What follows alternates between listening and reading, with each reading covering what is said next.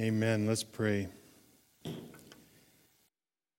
Lord, may our song be, Jesus is better. Lord, send your Holy Spirit to work in my heart in such a way that I see Jesus as better, that the worth of the greatness of the glories of your promises stand out to me as more glorious than any toy, than any drug, than any thing that I could see. Lord, make my heart believe. And Lord, cause us to sing. Sing together how great you are. And Lord, as we open your word tonight, I pray that you would enable us to have our hearts open and our hearts freed and our hearts see how glorious you are so that we may rejoice. Lord, remove from us those things that would distract us from hearing your word tonight. Forgive us of our many sins and cause us to seek our solace and our joy in you so that we may have hearts that believe. In Jesus' precious name we pray. Amen. Amen. Oh, I'm sorry, Chet. I'll let you get down. It's just noisy walking around here. Thank you, man. Praise Jesus. One of the hardest things in the entire world is to take an honest look at your own heart. Anybody know what I'm talking about? Humanity generally falls into one of two categories in this regard. First, there are people like me who are way overly introspective and obsess on the smallest details of our wickedness of our souls so that we're blinded to everything else. You know, like, for example, the grace of God, the unconditional love, the fact that Christ died on the cross for all my sins. And we're blinded by that because we don't look back up at the cross. Instead, we spend our time looking at ourselves. Then there are, on the other hand, those who blithely skip through life, not thinking about the wake that their thoughtlessness leaves behind. Of course, that's overgeneralizing, but those are the people who really annoy the heck out of me. Anybody else with that? Okay. But actually allowing the Lord to have permission to go into the closet of our heart and then taking the time to listen to what the Holy Spirit has to say about what's in there. You know, that's about as painful as getting dirt in your eye. You know, that all you want to do is keep your eye closed, but you got to force it open so you can spray some stuff in there and get it out. It's painful. I hate doing it, but you know that it must be done. This pain, this anguish is exactly what Jesus commands us to endure at the end of the Sermon on the Mount. After preaching the most famous sermon in history, after revealing God's purpose for you, and that it is much deeper than the law, and it results in a righteousness, a completeness, a maturity, a wholeness that is so much infinitely better than the righteousness of the most punctilious observer of the outward law. After preaching this sermon, Jesus concludes with 5 illustrations, 5 sets of instructions that will guide your heart and mind as we seek to apply what we have learned in the Sermon on the Mount. Intentionally, purposefully, Jesus takes the stance of a master to his teachers, wanting to warn us in no uncertain terms of the danger of failing to take seriously what he has told us in Matthew chapters 5 and 6. Here, Jesus frees us to take a hard look at our lives. This, in fact, is exactly Paul's point in 2 Corinthians 13:5. He says, "Examine yourselves to see whether you are in the faith. Test yourselves. Or do you not realize this about yourselves, that Jesus Christ is in you, unless indeed you fail to meet the test?"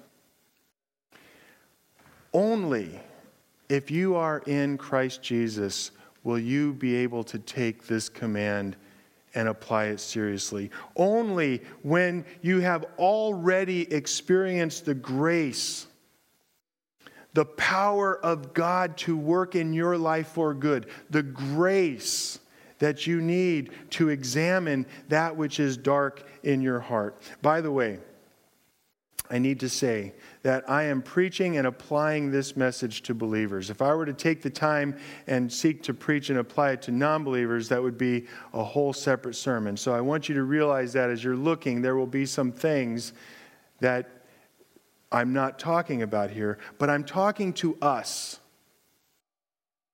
For the majority of people in this room, I have very good reason to believe we are in Christ, and so this message is for us.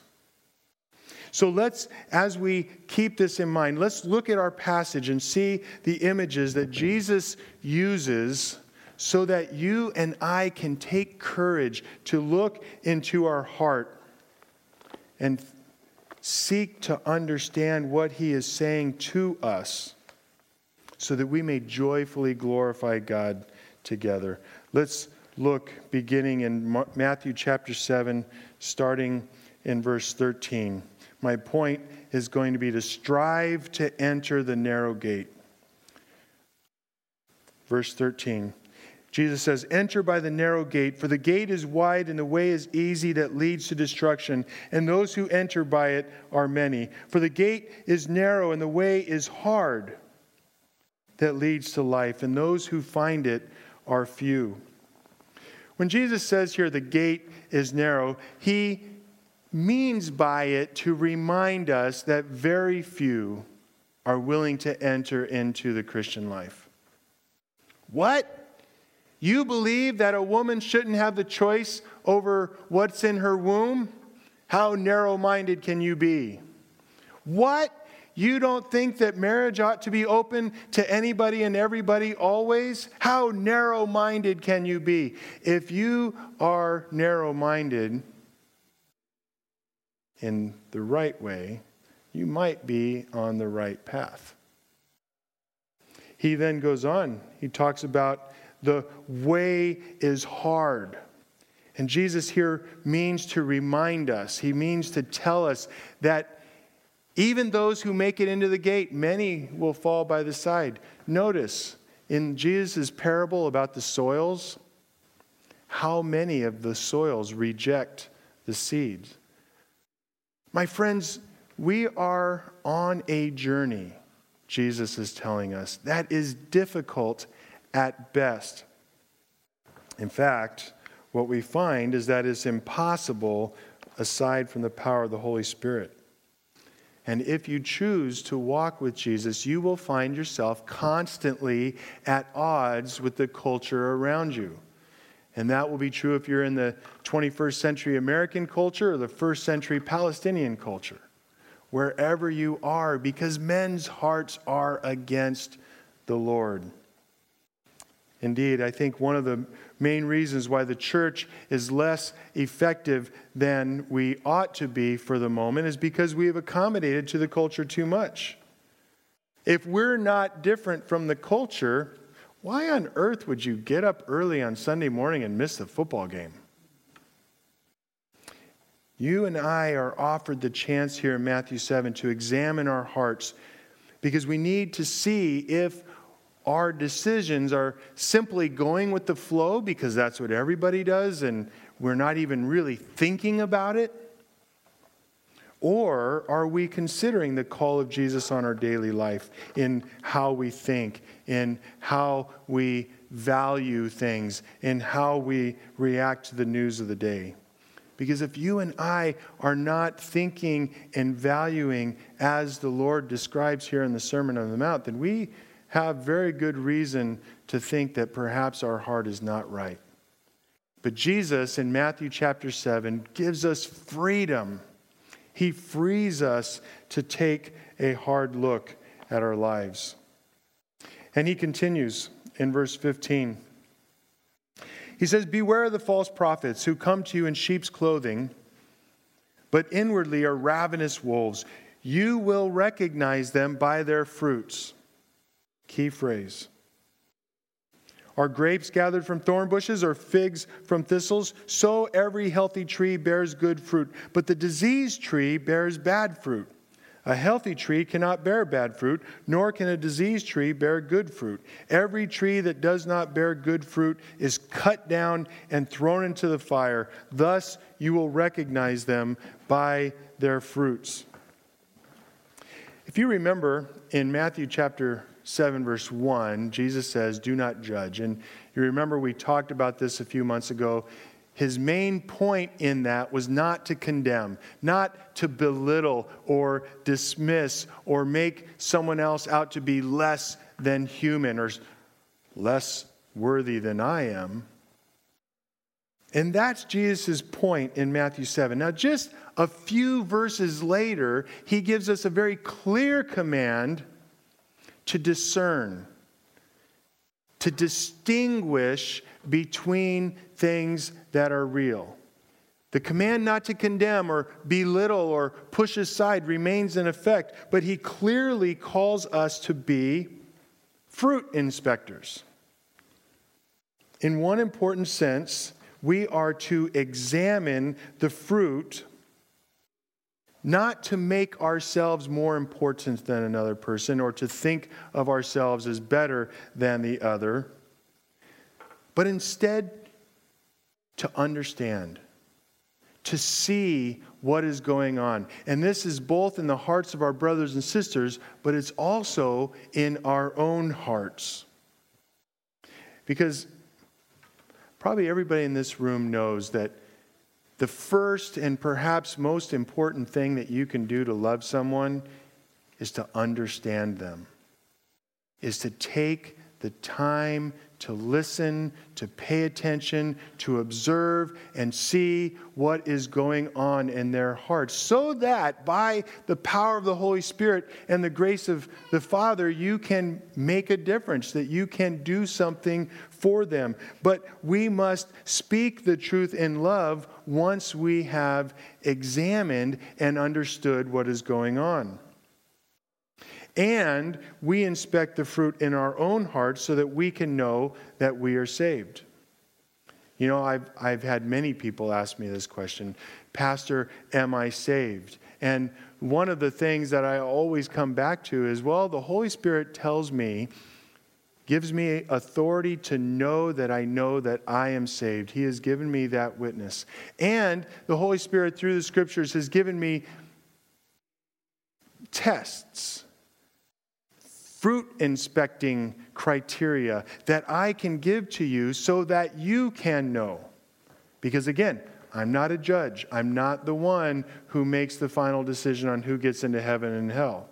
Amen for that.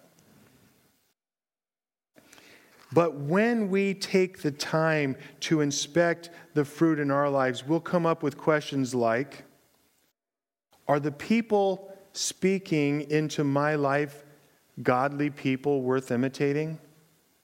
Or am I paying more attention to Dr. Phil and Oprah and others? Do I see in the people who are around me hearts that are reflecting grace?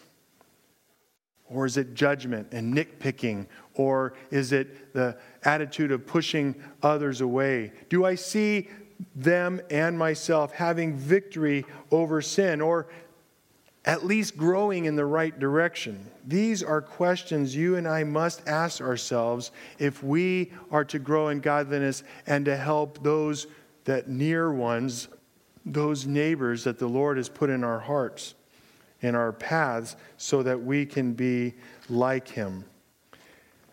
Matthew chapter 7 frees us to be the kind of people who can look hard into our hearts and see if we are the men and women God has created us to be.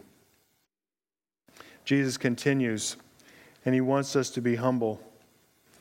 He says, "Not everyone who says to me, 'Lord, Lord,' will enter the kingdom of heaven, but the one who does the will of my Father who is in heaven. On that day, the great day, the day of judgment. On that day, many will say to me, 'Lord, Lord, did we not prophesy in your name and cast out demons in your name and do many mighty works in your name?' And then I will declare to them, 'I never knew you. Depart from me, you workers of lawlessness.'" Let me tell you, that is not what you want to hear on that day. You want, by the grace of God, through the cleansing blood of Christ, to hear, "Well done, my good and faithful servant." But in light of that, look again at verse 22. "Many will say to me, 'Lord, Lord, did we not prophesy in your name?'" How many here have prophesied in Jesus' name, told the future? Have we not cast out demons in your name? How many here have been the one to cast out demons in the name of Jesus? How about have done many mighty works? How many here have done miracles and seen miracles at their hands? Oh my goodness, this verse should make you shake in your boots. You should really consider this. This should be something that you take time to think about. Jesus is not talking about the average garden variety unbelievers. What is Jesus talking about? What is he getting at? Listen, the point is that we need to be the kind of people that do what we do because we belong to Jesus. I think that Jesus is intentionally making a hyperbole here. He's intentionally exaggerating his point because we do things like, well, I visited X number of people. Well, I gave X number amount of money. Well, I did X number of hours of service. Aren't I a good person? And Jesus wants to disabuse us of that. He says, wait. Come to me after you've done 30 miracles or so, and then see. And even then, the miracles themselves don't get you into heaven. It's not anything we do. But I suspect, mostly because I know my own heart, I suspect that more often than we care to admit, we have kind of a works mentality. We have a kind of, well, I deserve this because I did that. And Jesus here, in talking to us as believers, remember, I'm not talking to non-believers here. I'd be saying something different. But for us believers, Jesus in these words is making it clear, there ain't nothing you've done that's going to get you into heaven. There ain't nothing you've done that's going to get you to deserve some special grace of God. Ouch, that hurts. You, my friends, my brothers and sisters, don't be deceived. You don't earn points to get specific favors from God. You live by grace through faith, and that is a good thing. Because when you and I are living by grace through faith, we are free to take a hard look at our hearts and see where we have turned away from our Lord and Savior. And he gets one step even clearer. Just in case we've missed it, starting in verse 24, he says, "Everyone then who hears these words," he's talking about the entirety of the Sermon on the Mount, "and does them will be like a wise man who built his house on the rock, and the rain fell, and the floods came, and the winds blew and beat on that house, but it did not fall, because it had been founded on the rock. And everyone who hears these words of mine and does not do them will be like the foolish man who built his house on the sand. The rain fell and the floods came and the winds blew and beat against that house, and it fell, and great was the fall of it."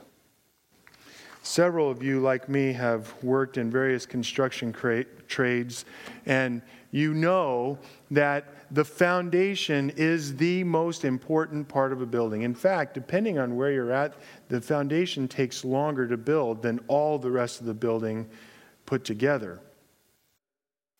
The foundation, without a good foundation, no matter how well built the rest of the structure is, it will be subject continually to damage and eventually just flat, premature destruction. Somebody will come and hang a red tag on it and you're done. So, on what foundation do we build our lives? The most important building that we have. Okay, I know, you're good Sunday school graduates. It's the Word of God, amen? But specifically, I think that there's some truth here that Jesus is saying, build your lives on these words of mine. And that's why I tell new believers, I say, look, go to Matthew, Mark, Luke, and John, and then go back to Matthew, Mark, Luke, and John. Read one chapter a day. If you are not right now, if you don't have a daily plan of putting God's word in your heart, this is what I encourage you to do. I encourage you to pick up in Matthew chapter 1. And Benji's going to say amen to me in just a second. And I want you to read all those hard to pronounce names. I told you, I'm a prophet. No. And you'll get to Matthew chapter 18 and you'll read the story of Mary. But take one chapter a day. If you are not doing a Bible reading daily, this is what I recommend you do, because Jesus specifically says here, go to my words. Now, I think it applies to the entire Bible, even Numbers and Leviticus. Okay, I knew there was an amen coming. But get into God's words. Jesus makes it clear here. He doesn't say storms may come. They are already on the way. The storms of your life have already done brewed and they're coming at you. What are you counting on to get through the storms of life? I wonder how many of us will say, oh, the Word of God, but we're not making that part of our daily lives so that when it is taken away by age, by blindness, by any external force, are we still going to have the Word of God in our hearts and in our minds so that it will protect us through the storms?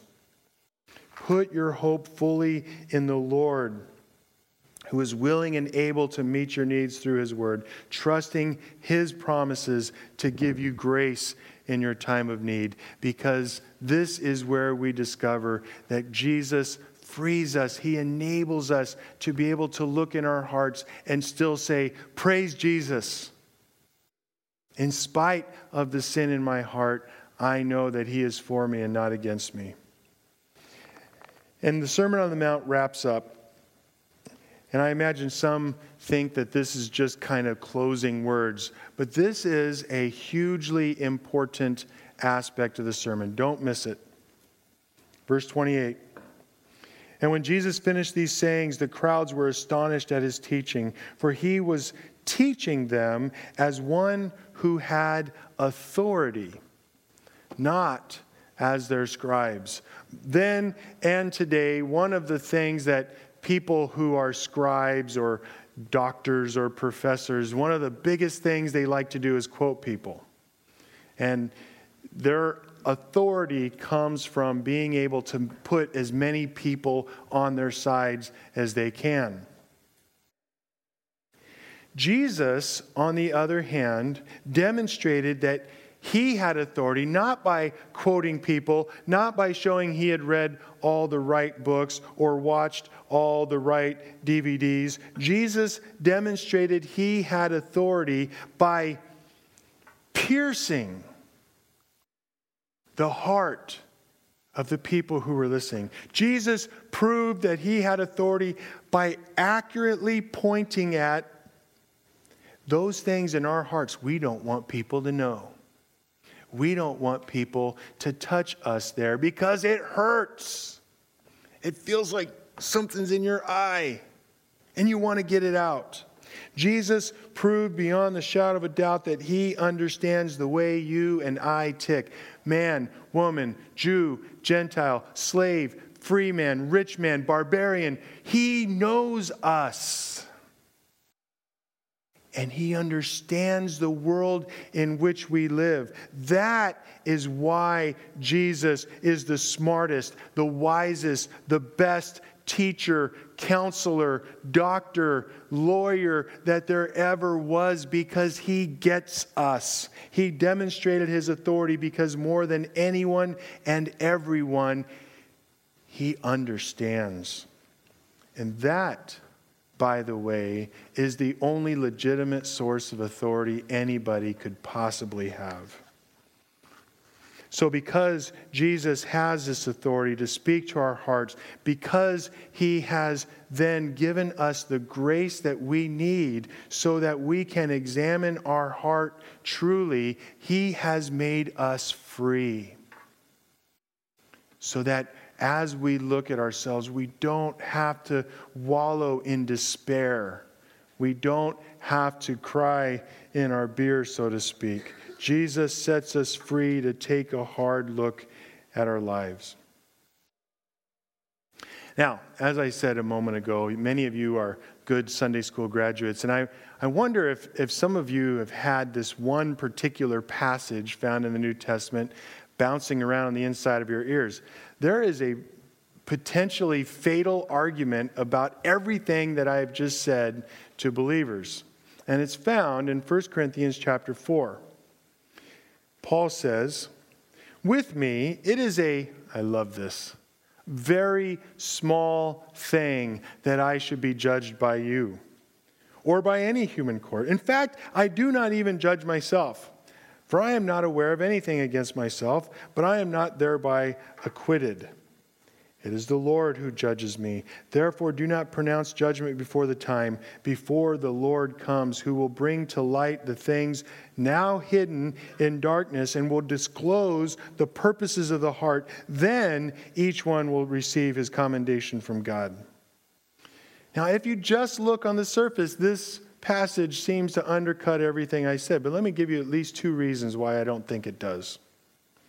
Remember that we've been careful to draw a distinction in the New Testament between this idea of judging, condemning, or belittling, or calling somebody an idiot on the road in front of us.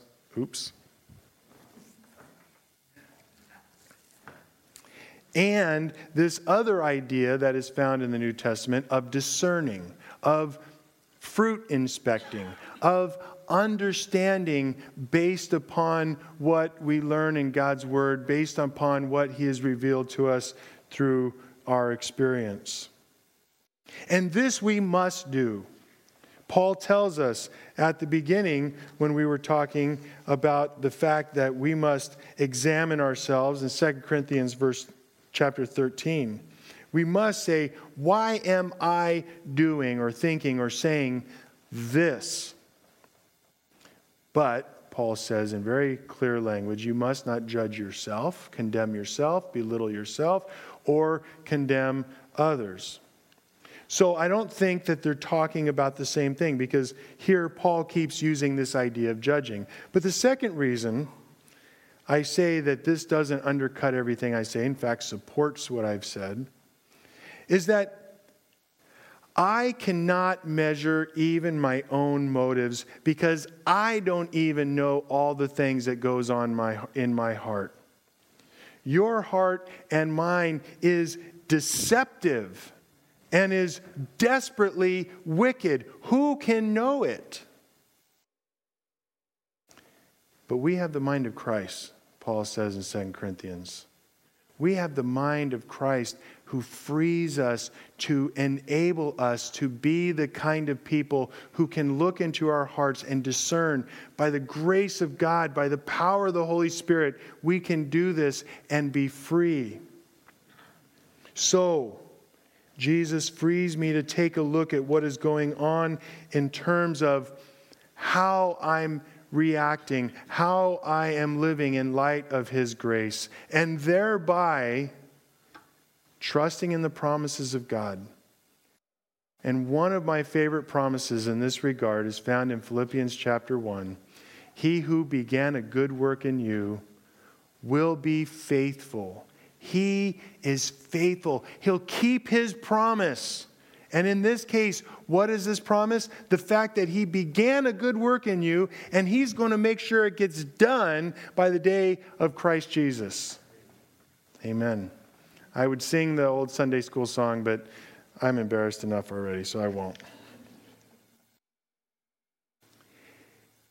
It is because Jesus has given us this promise. It is because He has given us the entire Sermon on the Mount that you can be free to look into and then ask for forgiveness for that crud that is inside of you. And then praise Jesus that He has taken care of it. He will see that His good grace, His good glorious grace will be done in your lives. You can trust Jesus to be free, to look into your soul and give glory because He has forgiven you.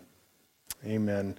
Lord Jesus, we know that You are a great and gracious God, and we trust that You will indeed work in us as we read throughout our lives the Sermon on the Mount and the rest of what You have given us, and become, by the grace of God, by the power of the Holy Spirit, the men and the women You have created us to be.